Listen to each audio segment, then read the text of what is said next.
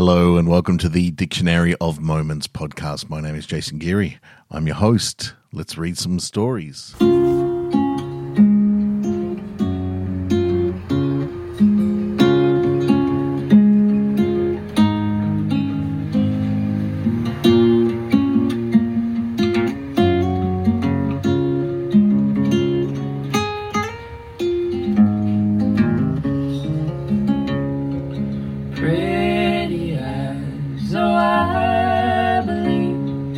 Look my way and take a leap. Float down life's long stream in peace. I'll follow you blindly, my eyes will be.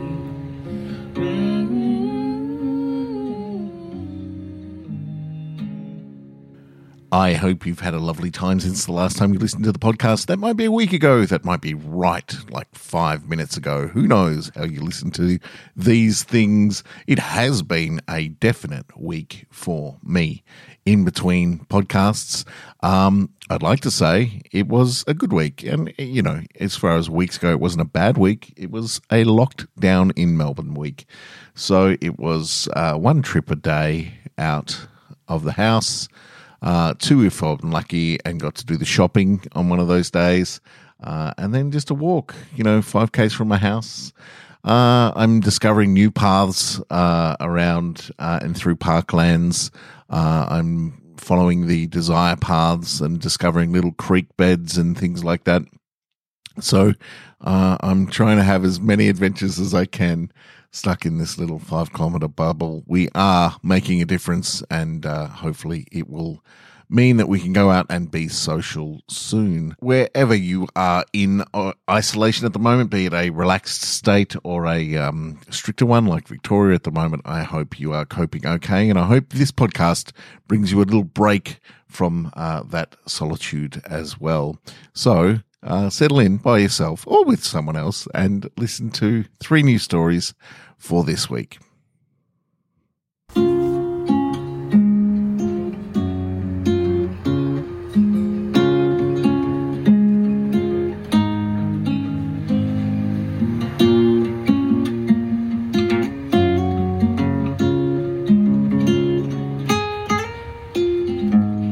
Exile, noun.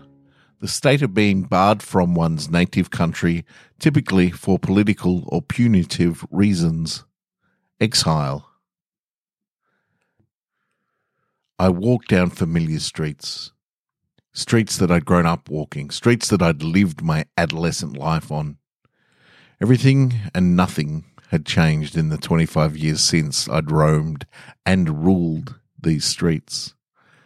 The stakes were high back then, and I hadn't returned to the Corey Street Milk Bar car park since I fought my best friend all that time ago. It all felt so real then. These 5 blocks were my world. If you lived outside these 5 blocks and you had a problem with anyone inside the 5 blocks, you had to answer to me. I was the guardian of Kings Park. I didn't pretend to be in charge. That wasn't my role. I was the muscle. Matthew Hookson, a.k.a. Hookie, was in charge.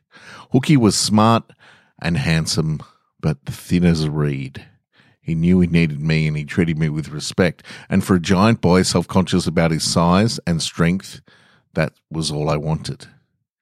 How I got my reputation was a bit bizarre. One day I accidentally knocked William James off his bike, and before I knew it, I had a reputation as a tough guy. Now, I didn't feel tough. I was scared most of the time. But when I leaned into the role, people looked at me differently, so I ran with it. I know now that I wasn't the bully. That was Matthew's job. I was the weapon he used to threaten. But I might as well have been. It's the funny logic a child uses to fit in. It was all that I wanted. But as time has proven to me over and over, nothing good lasts forever. We live life in bubbles that burst when you are exiled, and then that version of you dies. This was my first bubble. For 3 years, this role, this version of me, this bubble was everything. The day I fought Hookie was the day this bubble burst. I was cast out to reflect on and reinvent myself. It's a process I'm still trying to understand the subtleties of. Hookie wanted me to beat down this Asian kid just because he was Asian. Neighbourhood was changing from white, middle class to multicultural. I said no to Hookie. I didn't want to. I questioned Hookie in front of everyone who hung out at the Corey Street Milk Bar. Right then, Hookie saw his power base shift. He got angry at me, and he took a swing. I ducked, and he hit his hand on the door of the shop, shattering the glass. In that moment, I saw real fear in his eyes as the other kids swore and laughed. I pushed him to the ground, and the damage was done. I didn't even have to hit him. The shopkeeper came out and grabbed Hookie. The rest of us jumped on our bikes and split. That was the last time I was here. I went to the Allen Street Milk Bar after that. Everything changed after that. Friendships, schools, me. It was the first major upheaval of my life. The first time I'd asked myself, who am I? What am I doing with my life? Cast an old me out and I learned to find a new. I've lived in and burst dozens of bubbles since.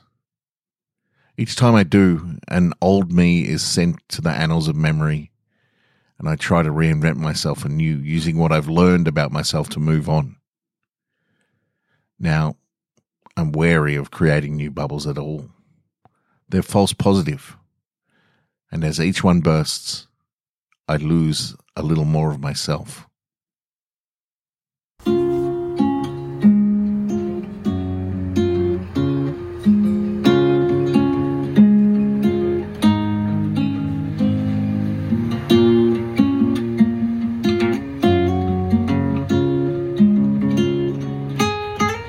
Empirical. Adjective. Based on, concerned with, or verifiable by observation or experience rather than theory or pure logic. Empirical. Go to bed, James. Go to bed right now. No way, Mum. I'm not going anywhere. Tonight is the night that I meet Santa. Dad chimed in. He already looked tired. James, I've told you before. If you don't go to bed, Santa won't come. It's in the bloody song. He sees you when you're sleeping. He knows when you're awake. Now, you need to be asleep for Santa to come. Go to bed. I sat with my arms crossed on the couch, looking directly at the fireplace. Mum spoke to Dad like I wasn't there. I always hated that. What are we going to do? Her voice got deeper, like she was talking through her teeth. Santa can't come if he doesn't go to bed. Responding to Mum's gritted teeth, Dad noticeably changed demeanour. How old did he think I was?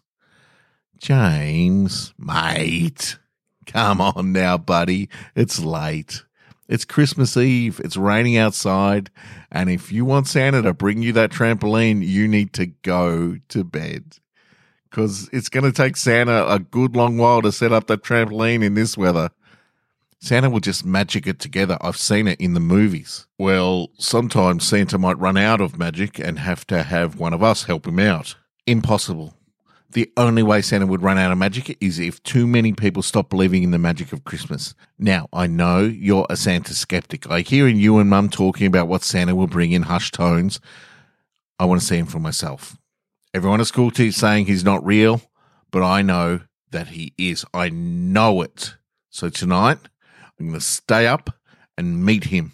And when he comes to drop off my trampoline, I'll be here. Dad threw his arms into the air. Mum huffed and walked out of the room. Dad followed fast. I could hear them talking in a heated discussion, but I couldn't quite make out what they were saying. I didn't care. I wasn't going to move for anyone. After 5 minutes, Mum and Dad came in again. This time they were acting like our previous conversation had not happened at all. All right then. Night-night. We'll see you bright and early in the morning. Mum leaned in and kissed my head. Dad followed. Yep, Mum and I are bushed. We're going to bed. Hope you meet Santa. Make sure he leaves something good for me. I've been a good man this year. Mum huffed. Dad winked, and they went upstairs. I stared at the fireplace for what seemed like an eternity. My senses were hyper-vigilant. I looked at the clock and found 2 hours had slipped by. When I looked back at the fireplace, I began to imagine a roaring fire, and my eyelids became heavy. I shook my head twice to wake myself up. It worked for a short while, but I felt the weight of sleep descending on me. I got up and walked around and then sat back down again. No good. I figured that if I leant on my right side, I'd be able to stay awake longer. I never slept on my right side. If I did, it meant I was facing the wall in my bedroom, and I'll be damned if I'm going to sleep with my back to the door. I lay my head on the arm of the couch, and I took a deep breath. As I exhaled, I felt my eyelids dip. I snapped them up again. No way was I going to sleep. No way. But I'll just rest my eyes and listen for the sled or movement on the roof or in the chimney. I felt a hand on my shoulder. Santa! I opened my eyes to see my mum and dad in their pajamas. Dad's knuckles were bleeding and covered in Band-Aids. I looked at my mum and she had a smile on her face. Did you meet him? Did you meet Santa? As the haze of sleep cleared, I realized it was the morning. I missed him. I looked over at the beer and the cookies and the carrot that we'd left out, half drunk, half munched. Curiously, odd parts of the food was left over, like someone wanted you to know that they'd have some of it, but not all of it. I fell asleep. Dad yelled from the window, "Look, Santa must have come." I went over to the window and looked out. There was a huge trampoline in the pristine morning light. Dad rested his hand on my shoulder. I looked at his fingertips.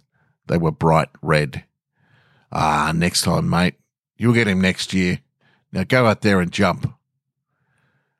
For a second, I felt a small tinge of disappointment. I let myself down. But Santa didn't seem to mind. I'll prove it next year.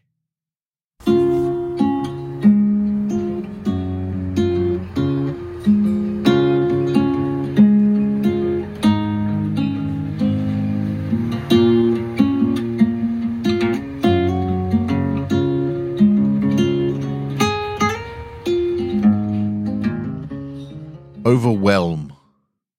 Verb. To have a strong emotional effect on. Overwhelm. I can't find hope. Anywhere I look for it, I'm met with reckless people crawling over the top of each other to satisfy themselves. A careless, chaotic chorus. I want to hide. For self-preservation. I know I should reach out, but I can't. I've lost.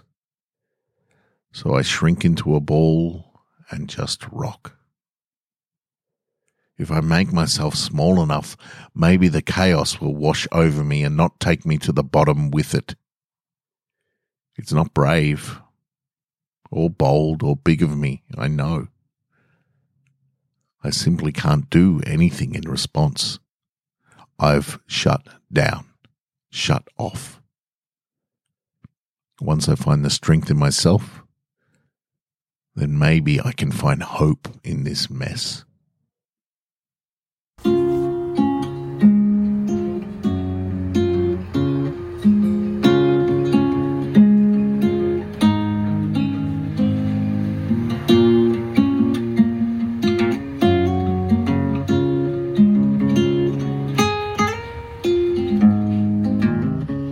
Thank you very much for listening to the Dictionary of Moments this week. I hope you enjoyed the stories.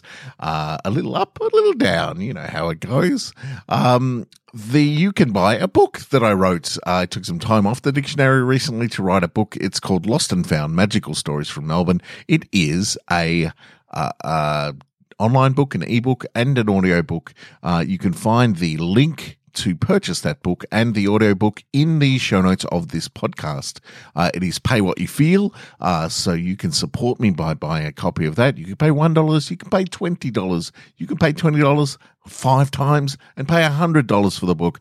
I don't mind. I'd just like you to read it. So please click on that link and grab a copy with what you can afford at the moment. If you are a regular listener to the Dictionary of Moments, please feel free to subscribe to my Patreon, which is also linked in the show notes. That is a monthly subscription fee via Patreon. There are different levels you can pay at there, and that helps support keep the podcast live and online, to pay for back-end things like hosting, microphones, and that sort of stuff. So please, if you get a chance and enjoy the podcast on a regular basis, hit me up on Patreon. That would be lovely. Thank you so much to the patrons that do exist and have supported me. Thank you to the Heartstrings Project for the beautiful music that you continue to hear throughout this podcast. Please check them out on Spotify and Apple Music. You will find new songs from them up there at the moment. And I will talk to you again next week. Thank you. Bye.